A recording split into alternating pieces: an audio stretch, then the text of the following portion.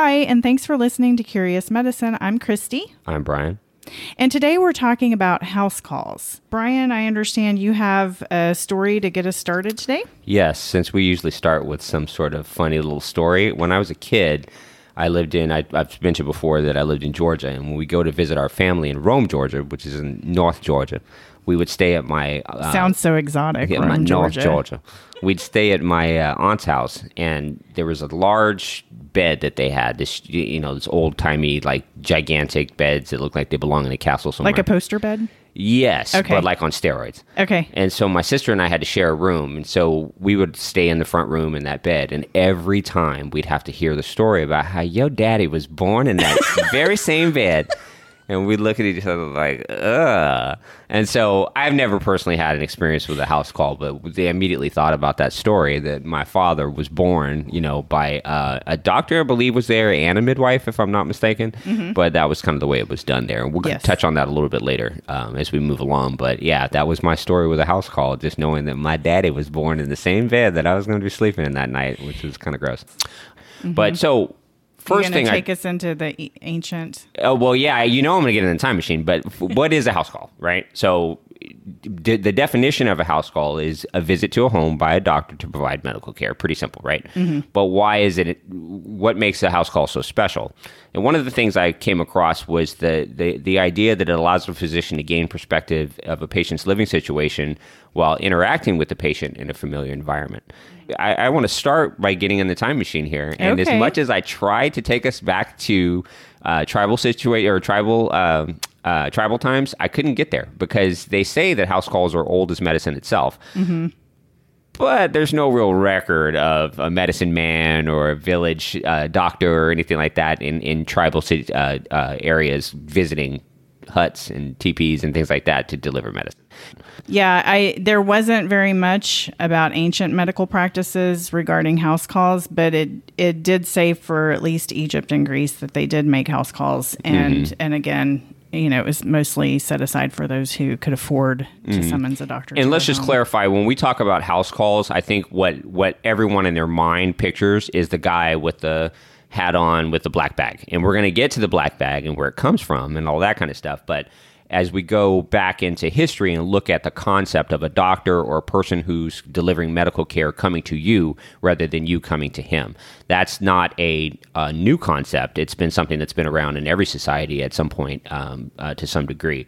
So you fast forward to Rome, and remember we talked about this in other episodes, that Roman physicians were primarily Greek physicians that were captured as slaves, and sometimes they generally were former slaves.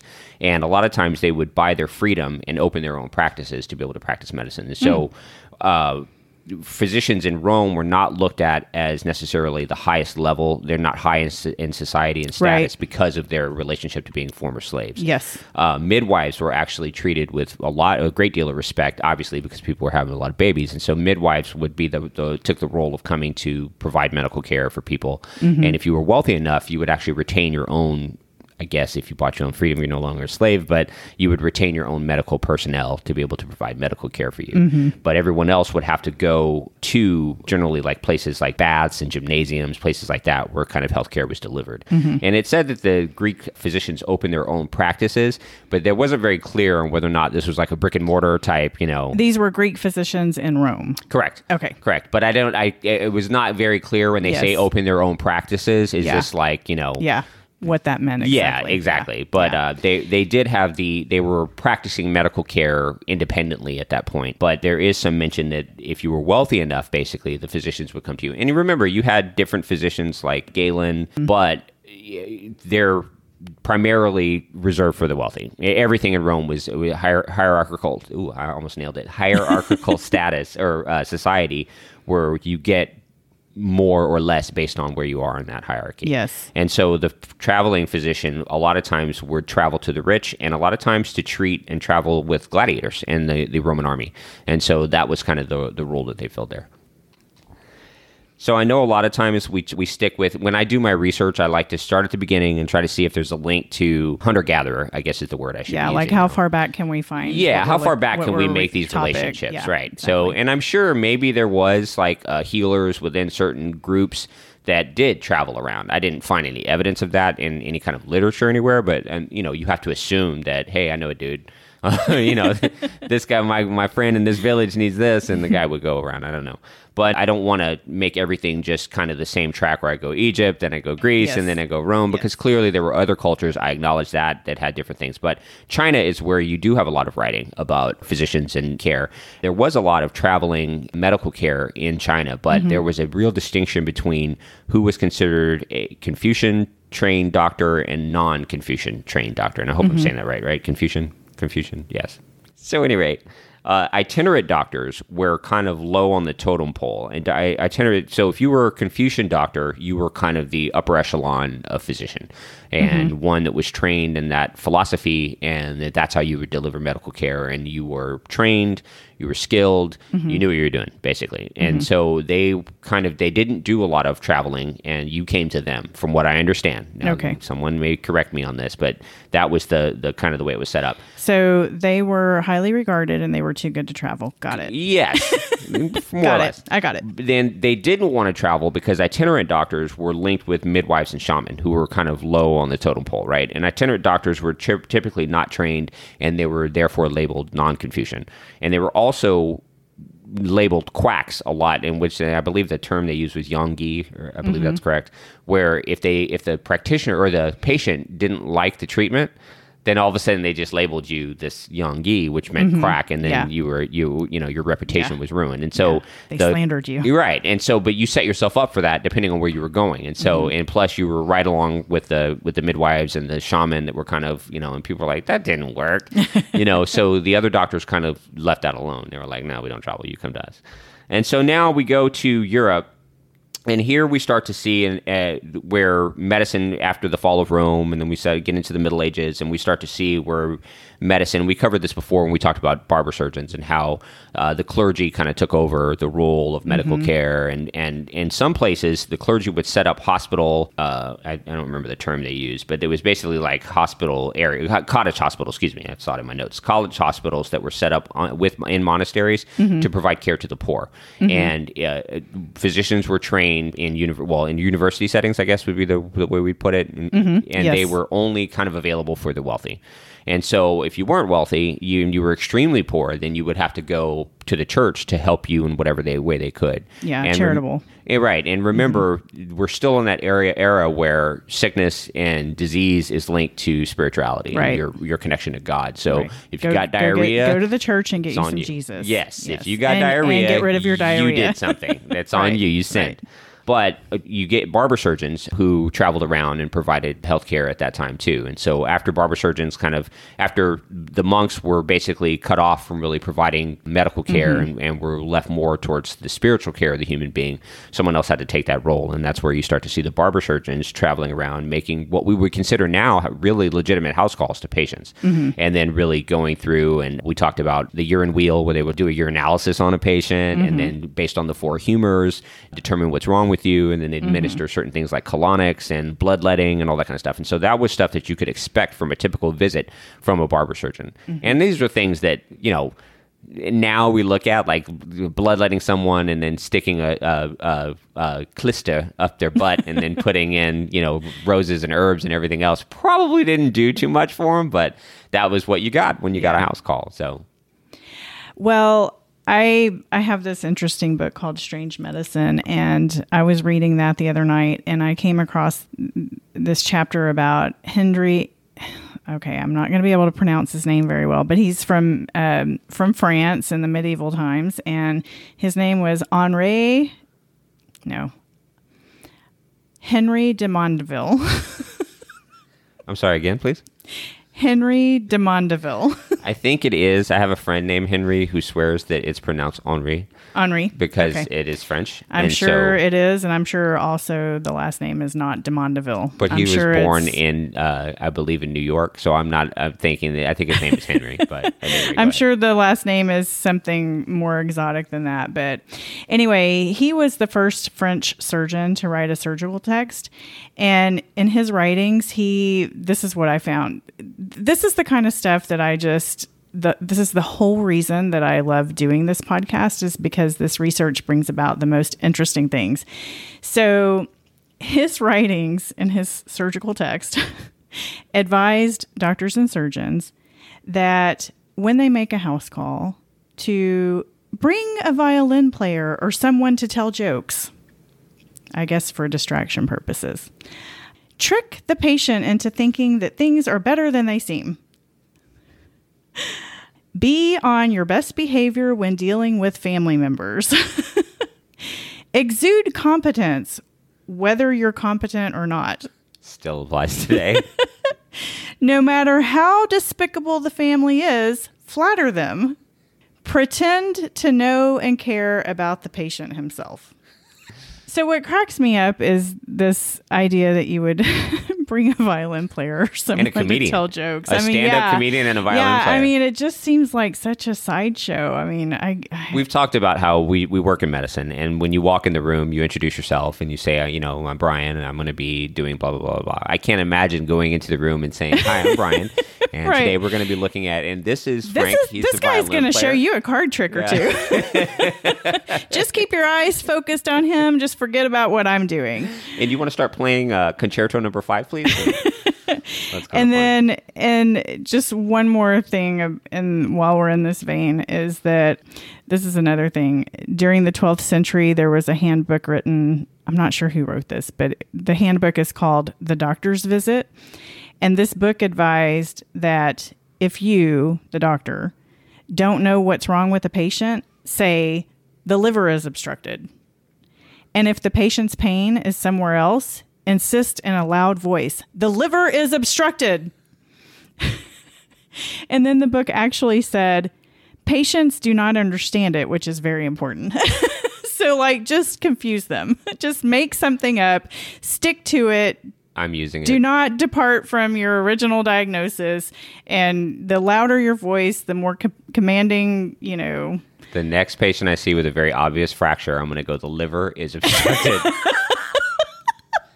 Well, that actually goes along with the idea that I had mentioned at one point. I think we were talking about barber surgeons, but that the theory was that the furnace of the body, the liver was the furnace of the body. Mm-hmm. And so any kind of medicines, for example, weren't effective if that's why they used enemas, because medicines weren't effective if you took them orally, because the heat of the liver would burn up the medication, which, again, somebody wanted to stick something up someone's butt. Obstructed. Yeah.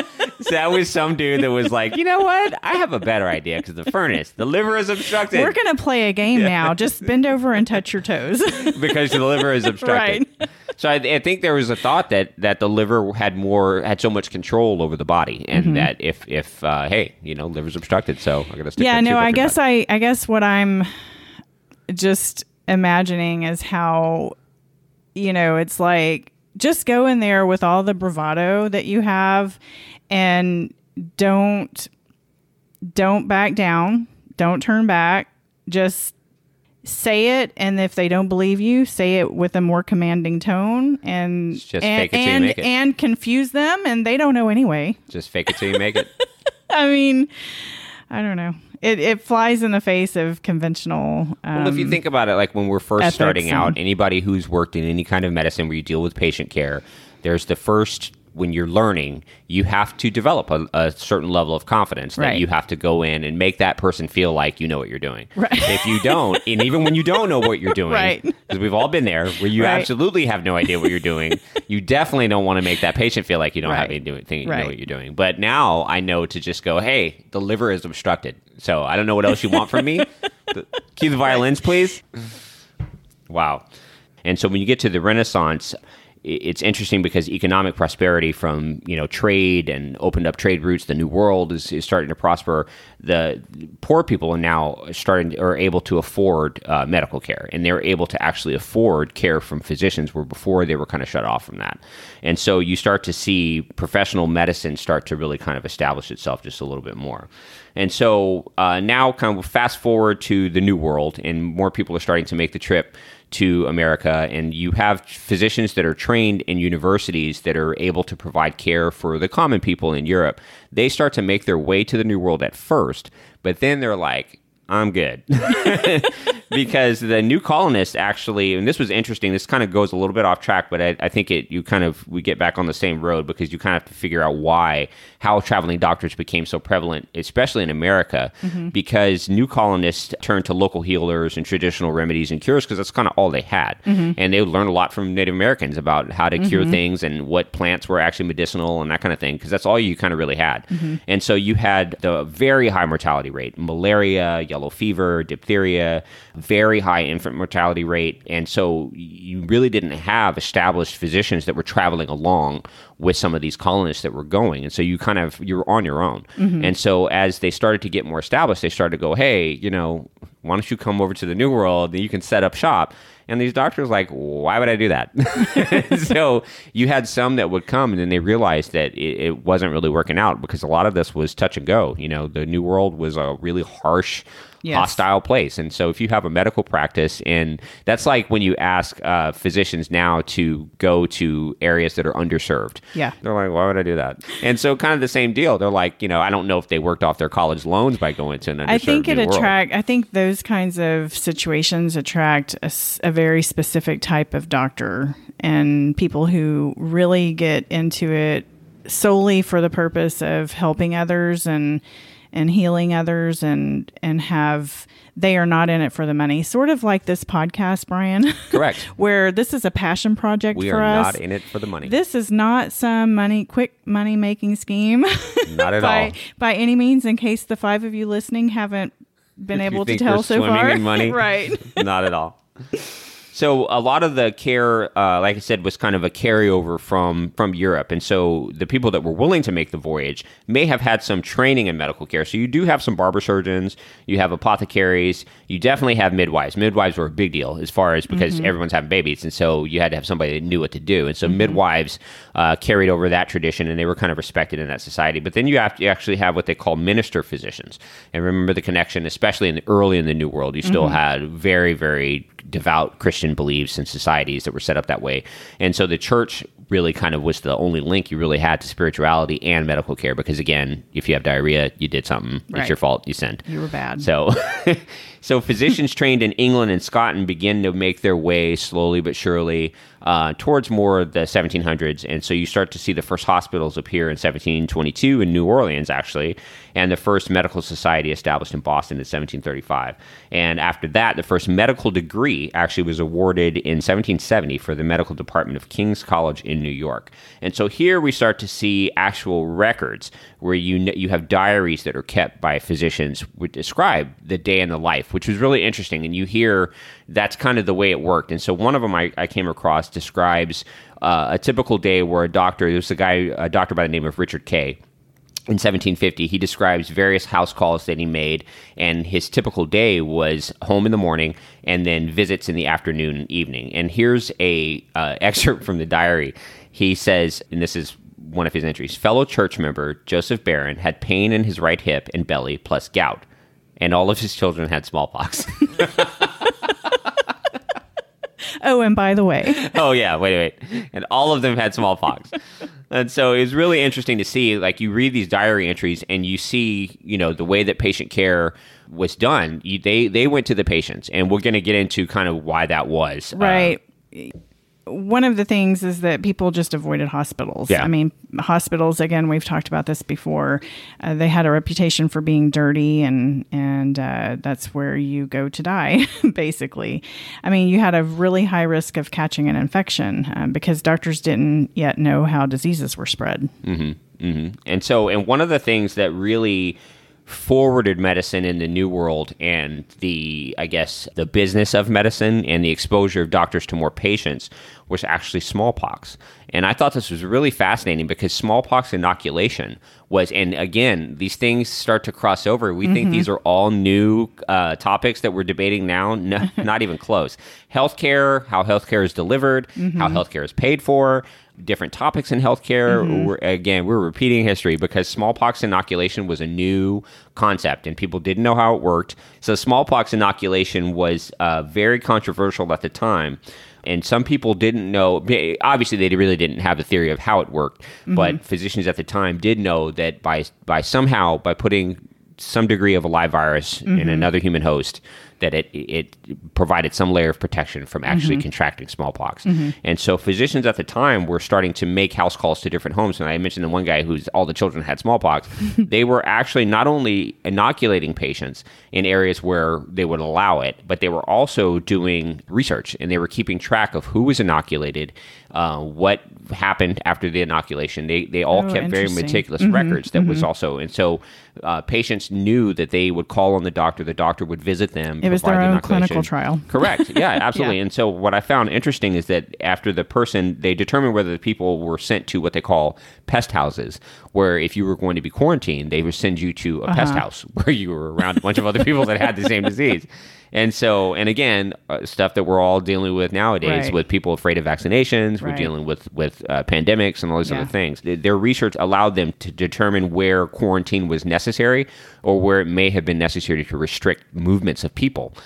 Very similar to what we deal with today. Yes. So I thought that was really interesting. So fast forward to the 1800s.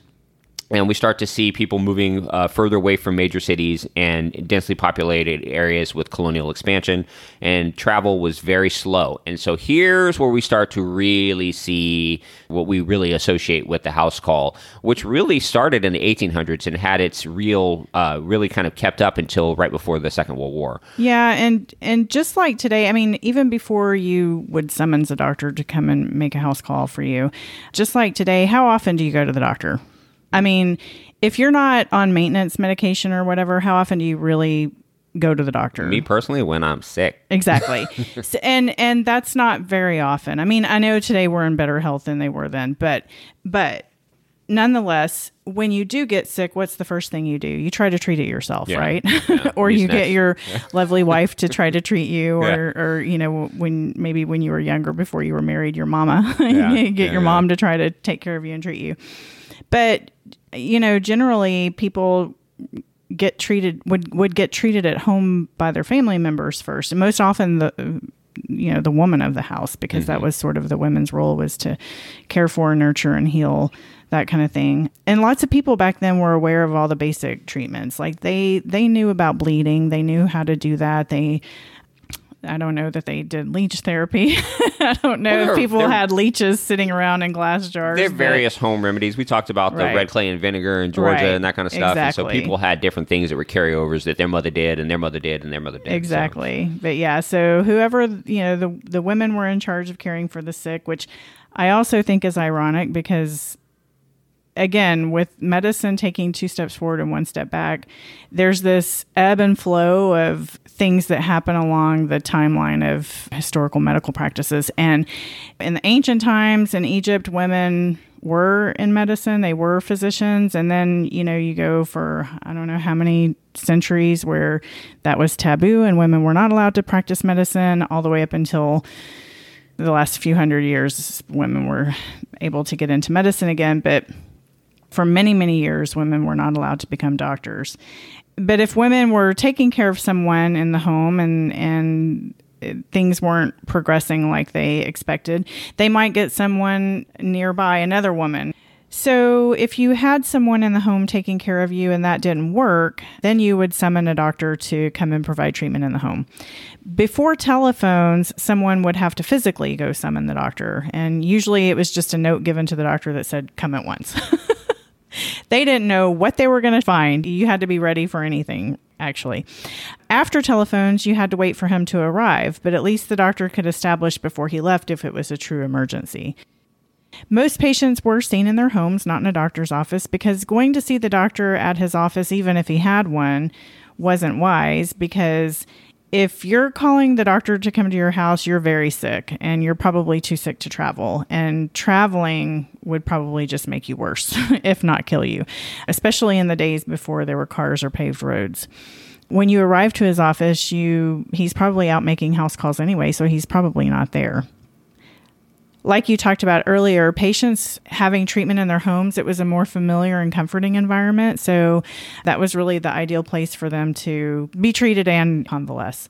It's interesting, the dynamic of having a doctor in your home versus going to an office and seeing a doctor, because doctors spend a lot of time with the patient when they would make a house call. They spend a lot of time with the family as well. They visit the home frequently throughout the course of the illness, ironically. So even with all this increased traveling and having to sludge through rain and snow and whatever you had to endure to actually get to the patient, if you were taking care of a patient that was sick for several days, you would make several calls to go see that patient.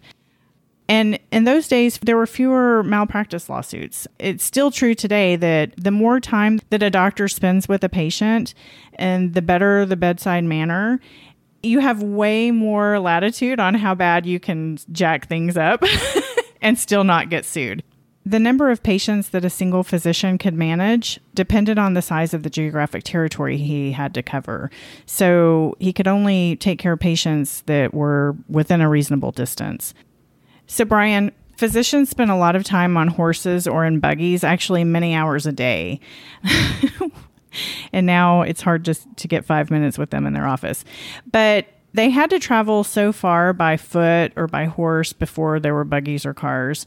And there are written accounts of doctors' diaries and early medical records that describe them getting lost. Because, this is before the days of paved roads and they would just be following some trail. Google Maps. Yeah. Yeah, there was no Waze. Take a left at the next dirt road. Right. Make a legal U-turn. They had inclement weather to deal with. I mean, I'm thinking of rain and snow, but also the heat. So they were limited as to the number and types of instruments that he could bring with him. He could really only bring what would fit in a doctor's bag or a saddle bag. And I'm just imagining how frustrated I get when we don't have the size sterile gloves that I like to wear. And I have to wear some that are floppy and too big. So I can only imagine what it would be like to make a house call and have to be prepared for literally anything from a toothache to, a breech birth to appendicitis and have just a limited, just have a limited stuff. So. Yeah, so you mentioned that earlier that travel was really slow, and for the patient, on the patient side, owning a horse and a horse-drawn vehicle at the time, horse and buggy, was expensive, and it's expensive as owning a car today. And so people kind of don't realize that. People think everyone had a horse. And if you were living on a farm somewhere, you probably did have a horse to be able to get around, but having a horse-drawn vehicle, not so much. Not everybody had access to that. And then think about this. If you were sick with like a major like toothache or a broken bone or something like that, or just really, really sick, imagine having to drag yourself to the barn, okay, get on a horse, and then flop yourself to the doctor's office while you're about to die from some sort of illness. No. Not necessarily the most practical thing. And so you mentioned the different ways that doctors got around walking, but doctors' buggies became kind of a big deal. And so being limited in the kind and the amount of instrumentation that they could bring with them. The buggy, you ever watch Pimp My Ride back in the day? This was Pimp My Buggy. They basically took these buggies and they made them into doctor buggies. And these were really, and people would have to look this up, but they were kind of purposefully designed Victorian era buggies that they really kind of made specific to what their needs were. And so they were really wide wheelbase, low center of gravity to prevent rollovers, because they knew that they were going to have to be traveling in some cases extremely fast to get to where they were going. Oh, I have a fascinating story to tell you about, well, I don't know if it's fascinating, but it's a good story and it's appropriate to tell here. So 5 years ago, my son was living in Egypt. He was in this Arabic immersion program. And so I went to visit him for 2 weeks and we went to see the pyramids.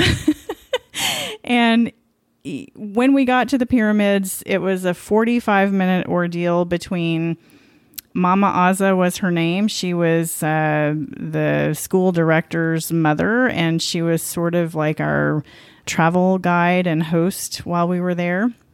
Mama Azza had to barter with the guys there giving camel rides, because I said, the only thing I want to do when I'm in Egypt, I don't care what else I do, but I have to ride a camel.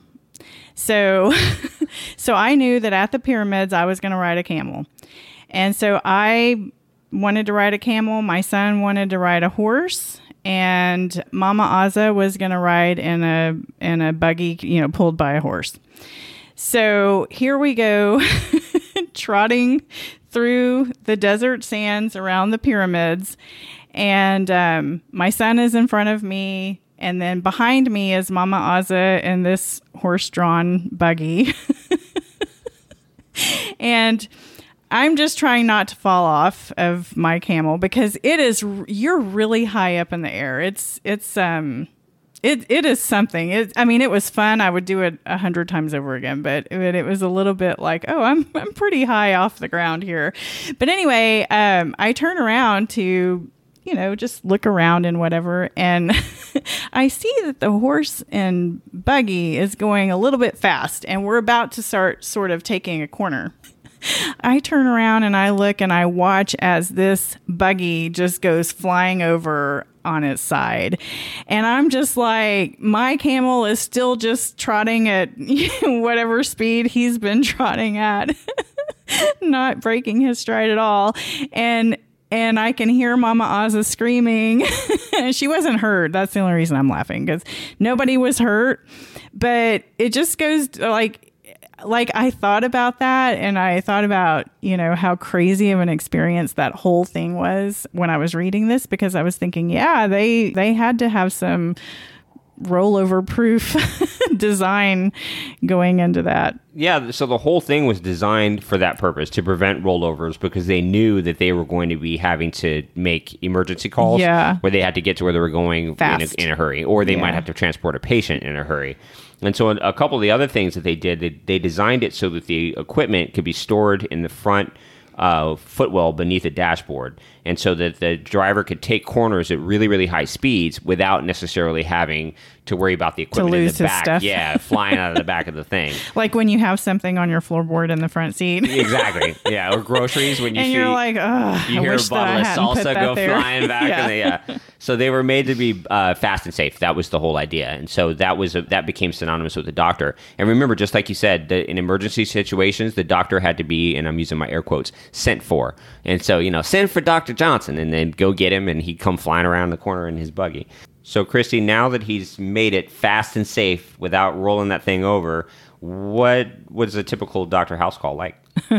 Well, every call was a big surprise, which is actually, one of the funny things that I think I've mentioned this to you, Brian, at work, is that this is why I love my job, is because you walk in the room to see a patient. You never know what is going to happen. You never know what you're going to see or hear or or find. Same is true of a house call. Doctors had to know how to treat just about everything. I mean, they had to be prepared for everything, like I said before, for anything from like toothache to appendicitis. And I even read some accounts where sometimes the doctors were even expected to take care of sick livestock. So I'm just imagining going to your primary care physician and saying, hey, I have this knee swelling or whatever, but also, can you take a look at my horse? That's really interesting, because I wonder how that leads into, when did veterinary medicine start? I don't know. We're not on that topic, but I really, that makes me kind of wonder. I don't know. It does make you wonder, right? Yeah. But it's funny because when I was thinking about this, I was thinking, I love my primary care physician. She is so amazing, and she's got the greatest bedside manner. She's just so nice. And I think she probably would look at my horse if I asked her to. But in these days, now we're talking about sort of the 18th and 19th century, maybe very early 20th century. Even surgeries were performed in people's homes. Did you ever watch the Netflix show The Crown? Yes, but I only saw the first season. Okay. Did you see where they operated on him in his study? And they actually removed his lung in the study. Mm-hmm. So doctors operated on patients in their homes, but it was, limited to usually superficial kind of surgeries. And also it was limited to what the patient can endure as far as their pain threshold, because again, this is before the days of everything. This is before the days of anesthesia. This is before the days of infection control and germ theory and all of that. So usually they would put the patient on the kitchen table and go to town. Drink some whiskey. Yeah. Brian, do you want to tell us what the doctor traveled with as far as like what what was in his doctor's bag. Yeah, I mean, the doctor's bag, just like you said, when I say the word house call, I think everyone has the same image in their head. That quintessential. Right, with that big black bag. Yes. And that big black bag actually was a specific kind of bag. It's actually called the Gladstone bag. The Gladstone bag was invented in the mid-1800s by a guy named J.G. Beard. And so it was named Gladstone after the British Prime Minister, William Everett Gladstone. And the reason was the guy J.G. Beard apparently was a supporter of his. And so I guess it would be like naming it the Trump bag or something like that. Sorry, I had to throw that in there. So it was very, very popular with all sorts of professions, and primarily because of the way that it was made, which I'll talk about in a minute. But it contained a variety of tools that the doctor would carry with him. So medicine bottles, surgical amputation kits, measuring kits, needles, syringes, tourniquets, etc. So the bag, the reason it was so popular in its construction was so vital to what they were doing is because it was a stiff, upright design with a wide mouth that made for the perfect medical bag. So the bag stayed open when it needed to be open because of the way that it was made. And if you imagine, these guys had to carry with them stuff that was very fragile. And so you had medicine bottles that were made out of glass. You had needles. You had different kinds of chloroform that you might have with you. And remember, thermometers... You didn't want that breaking. Right, exactly. Thermometers at that time were still very fragile, made of glass and filled with... mercury. Exactly. So that's definitely not something that you want breaking in your bag. But the bag was able to fasten and lock, which was actually very important for security. But the main thing is that they could move it around without the contents shifting around and kept things relatively secure and safe. So, like you said, doctors had to be ready for anything. Broken bones, stitches, resetting fractures, childbirth, stitching wounds, and even minor surgeries. So you had to have everything. And you had surgical amputation kits in the bag. So you can imagine being able to carry this thing around with you to be able to be ready for anything that you could possibly, have happen. So now, of course, the contents that were contained in these bags changed over the years. In the 18th and 19th century, some of the common instruments that you could see inside a doctor's bag were a stethoscope, a tongue depressor, some type of lighting device, a sphygmomanometer, which is an instrument used to measure blood pressure, reusable glass syringes and needles, and then also a torch, I guess for cauterizing. This one I had to look up the word. It's called a plesser, and this is actually one of those reflex hammers. And I was thinking, how necessary is it to have the reflex hammer? How necessary is the plesser? It's like when I carry my tweezers in my purse. Like, when have I ever needed tweezers when I'm not at home? I mean, I cannot tell you the last time, but I actually usually have a pair of tweezers in my purse. So, and then they had the ethyl chloride spray, which is a local anesthetic, which is actually the same kind of stuff that we use before we do a needle procedure in some of our cases, Brian. Scalpels and other surgical instruments. They had catheters, they had dressings and plaster bandages, but they also had... Wait. I'm sorry, I had to interrupt you. So they had they had reusable needles and syringes and reusable catheters. Yeah. Ew, yeah. People who don't know what a catheter is, Yeah. it's a tube that you place in your urethra. Let's put it like that. They also would often carry their own medications, but they were medications and concoctions that they would create themselves on site. So they also read that they carried a mortar and pestle, which is like the little grinding deal. And so they could grind up their own compound medications, I guess is what they call it. Yeah. Oh, yeah, compounding. Yeah, because they would, mix it. Which actually go to a compounding pharmacy today, which is very controversial because I don't think there's licensing issues. Doesn't have the same. Like, I can make it for you.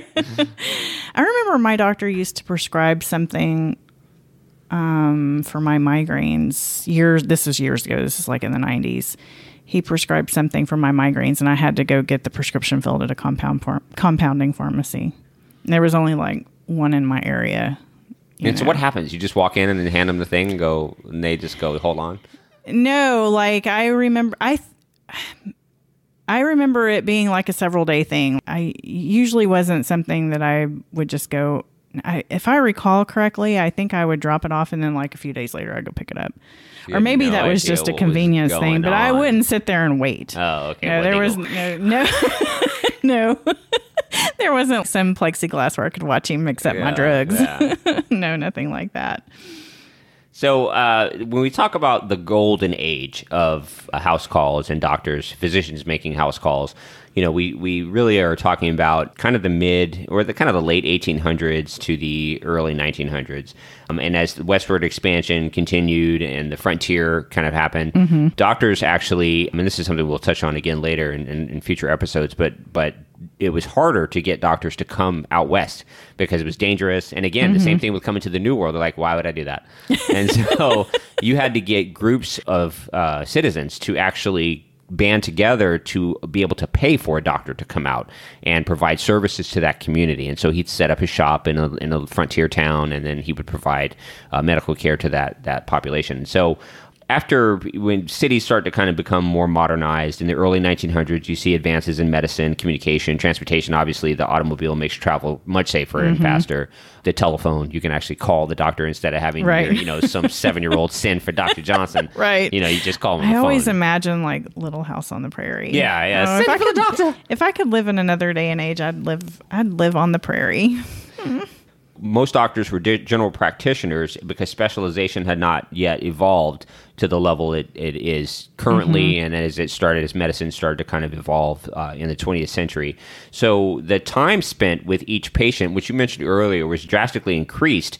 And by the end of the 1920s, the American Family Physicians were making, these are statistics, but 3.6 calls for the average illness. So that's what you said. Like you tried to call on the patient as much as possible during the course of the illness, and you were trying to see that. They were taught in medical school that you needed to spend as much time as possible with that patient as you saw them through the treatment. Yeah, because the doctor followed up with the patient. The patient didn't follow up with the doctor. Right, exactly. And so again, it's exactly opposite of the way it is now. Correct. And what you talk about also is that, like we mentioned in the beginning, about doctors visiting the patient in the home. So the physician has an opportunity to observe the patient's surroundings, interact with the family, find out what other contributing factors are contributing to the disease that the person has. And this, I'm obviously not a doctor, but this reminded me, I in my former life, I was a fitness trainer, and I would have clients, I did nutrition and fitness with my clients, and someone would come in and we'd do these programs, and I would give them everything I had.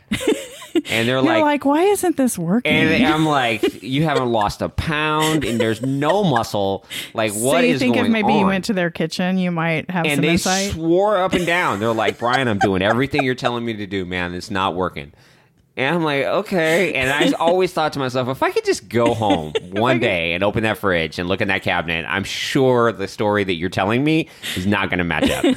So I think it goes a long way. And there's a level of comfort. You talk about white coat syndrome, and people who don't know what that is, that's people who actually have a measurable hypertension. That ironically, I have white coat syndrome. Do you really? My wife does too. And it's funny because I'm in healthcare, and every time I go, my doctor and I laugh. Every doctor that I have, we laugh about it because it's completely ironic that I have it, but it is legit. My blood pressure is always high when I go there, but if I go to work and have someone take my blood pressure at work, it's completely normal. That's interesting. The one time I had a higher blood pressure at one point.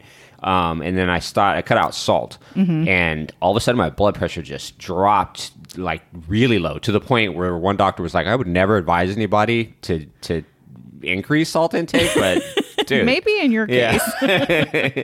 But what I've also learned is that there are certain people, like after I eliminated the salt, that maybe my normal range is a little bit lower, and that's just kind of the way I am. But at any rate, and once I went to my last doctor visit, actually, I discovered Starbucks cold brews, nitro brews. And they thought you had white coat syndrome. Yeah, my appointment was like at 4:00, so I'm like, I'll just stop at a Starbucks real quick. And I'd never had one of these things before. And if anyone who has not had one, Starbucks has figured out a way to put crack into coffee and serve it up. And so I had one of those, and I went in and I was like, hi, how you doing? Let me tell you my history. And so they took my blood pressure, and he's like, I'm going to take it again. Yeah, that's what happens to me too. For the people, the little medical assistants or nurses that come in and take my blood pressure and stuff, they're always like, okay, just close your eyes and try to relax, and I'm going to do it again. And then they're like, okay, let me just put it on the other arm.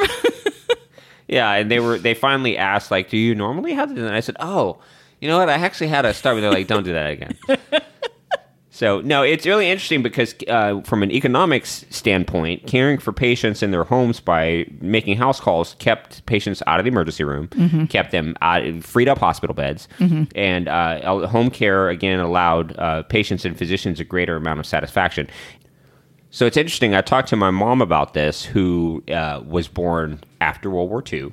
But she does remember having doctors come and make house calls. My mother was born in Georgia, in Rome, Georgia. And again, we're black people from the South. She had mentioned to me that the black people during segregation, particularly in the South, that's where she was born and raised. And so this is kind of, I don't know if this was all over the country, but definitely there where things were segregated. House calls were the norm for black Americans at the time because they weren't allowed in hospitals. And the doctors at the time were not allowed admitting privileges in the hospital. And so not only could the patient not be seen in the hospital, but the doctor themselves were not allowed to admit their patients in white hospitals.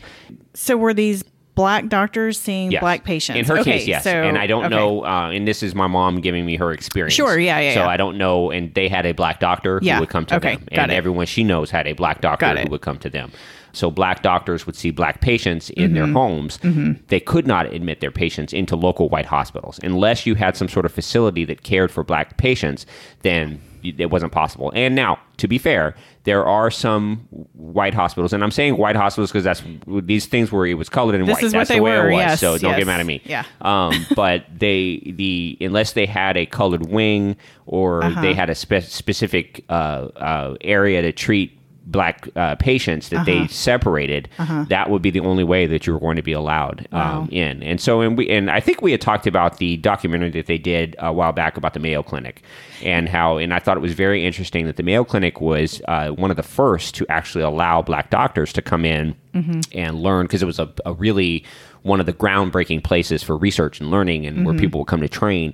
They were one of the first to allow black doctors, but they were also a product of the time. And the deal was that black doctors could only see black patients and they could not treat white patients. And so they were very limited in who they were going to be allowed to see. And so this was the way it was. Again, sorry, but I thought that was really, really interesting that my mom having that experience, but she said, but you got to remember though, that was the way it was for us. We didn't have a choice. Right. And so the connection that the doctor had with each family, they knew who was who. And so talking about I bet they loved their doctors. Right. They probably really did. And so talking about that story I told in the beginning about my dad and my being born in that, in that bed, that was one of those situations where you really, my grandmother probably wasn't going to be admitted to a local white hospital. Yeah. So the baby had to be born at home, and that's just kind of the way it was. Yeah. And so and I slept in that bed all those years later. Well, I'm Caucasian, and my mom was born at home. Maybe it was more of a.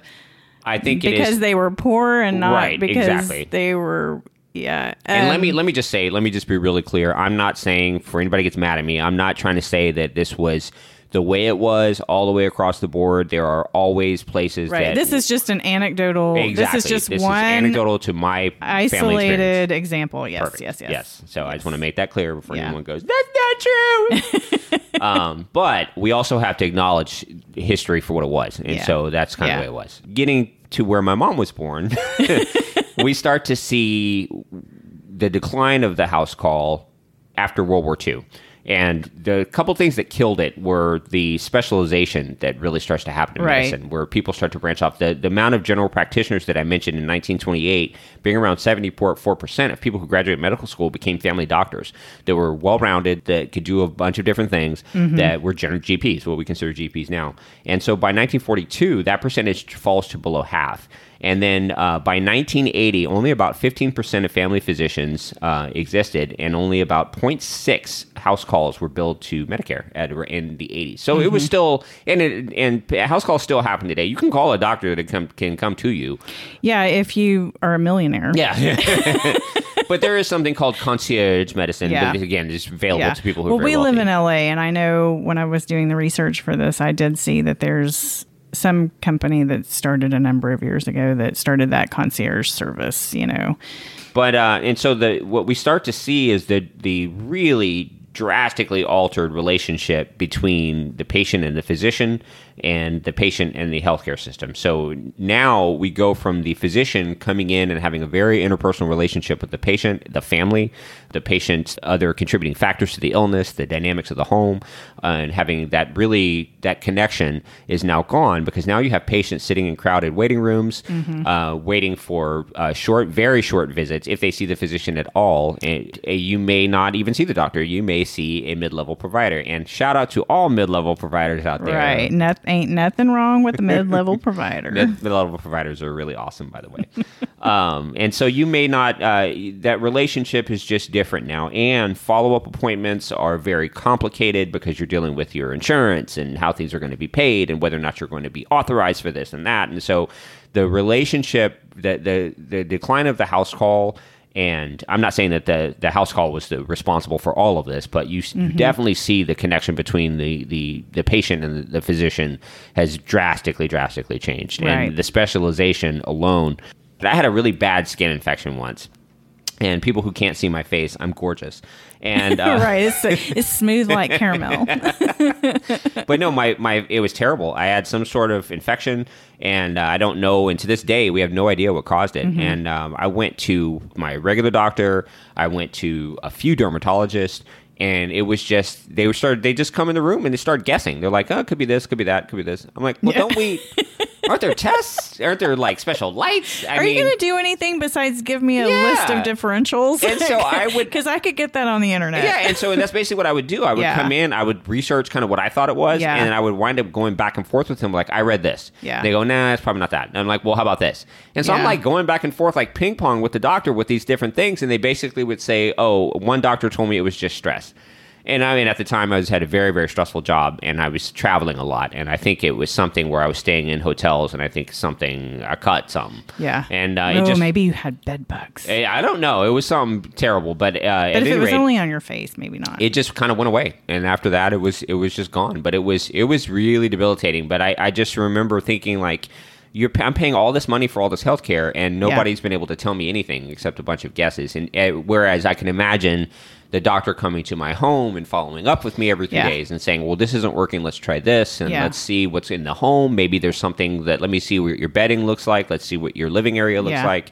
Does anyone else in the home have it? You can imagine what the healthcare would be like that. So, and so I kind of looked at the future of the house call, and I thought this was really interesting because if you know, medicine was described to me at one point when I worked in medical sales. I had a doctor, a surgeon, tell me medicine is a dirty business. And what he meant by that is that the business of healthcare is convoluted, complex, and can be kind of cutthroat and nasty sometimes. And it's all about... Don't peek behind the curtain. Just be happy what you got. But I think Medicare actually really determines the services that we get and how things are paid for, and if the people who provide the care are not reimbursed and Medicare is not reimbursed, then you're going to get what you get. And so there is a real push to cut costs in whatever way you can. And so not only do we have specialization, but we also have, again, shout out to all the mid-level providers out there, mid-level providers who are very well trained and highly trained to be able to provide a kind of a connection, a midway between the doctor and, I guess, lower levels of care. They cut costs tremendously. So the same service that a mid-level provider may give you is going to be drastically cheaper than the doctor coming in and tell you the same thing. You know, that 10-minute visit from the doctor saying you have a cold, they bill that for a lot more money than the mid-level coming and going, you have a cold. But so what they noticed is that in 1998, actually Medicare increased reimbursement for house calls by 50%. And so the number of house calls billed to Medicare has continued to rise annually. And so now with the aging population that we constantly have been hearing about, baby boomers getting older and older, there's a real push to bring back house calls in a big way to be able to provide care and keep them out of the hospital, to keep them, free up beds, free up emergency rooms, free up clinical practices, so that you're not overwhelming the healthcare system. Just like what we talk about now, and again, we're doing this during the pandemic, and we talk about overwhelming the healthcare system, but not even with an acute disease, but if you're constantly bringing people in, and if people get older, they have more more problems. Right. And so if you can have house calls where physicians can be freed up to go and look at patients in their homes, that that has a lot of benefit. And then you have telemedicine and virtual medicine that are starting to become which more is popular. awesome. I love those. Yeah, it's interesting. I think if you can make a house call virtually and say, it looks like you're doing all right, If I 100% think that is the way to go for these little appointments that you have to go for, like if you're on a maintenance medication, for example. Oh my God, it is so annoying to have to take off work and go, Oh, yeah. Well, if you need a fist, God, I said fistery and physical. If you need a good fisting. I meant to say history and physical, but it came out as history and physical. For the record, for a good fisting, I need to go in person. I need a house call.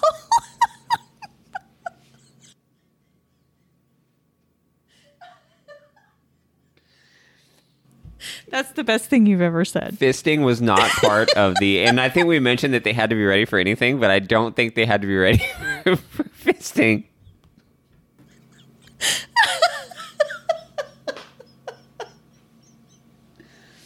So a good history and physical can only be done by a practitioner in an office. You're not going to be able to do an accurate history and physical. I almost said it again. Accurate history and physical virtually. So I think it has its place, and definitely telemedicine, being able to do follow-up appointments and that kind of thing virtually. For sure, yeah. There's. You can even go to clinics sometimes, and you're still seeing the doctor through a virtual kind of format. I know that that's been rolled out in some facilities where you actually go to the clinic and the doctor, you might see a PA or you might see a nurse, and then they wheel a machine and the doctor's like, why am I here then if that's the case? Why can't we do this at home? That is It seems kind of strange. Stupid. But yeah, I thought the whole topic I thought was really, really interesting, and I didn't really realize, like I said in the beginning, how much this stuff really overlaps to what we're talking about today. Yeah. All right. Well, thank you, everybody, for listening to today's episode, and we hope you join us again next week. Thank you.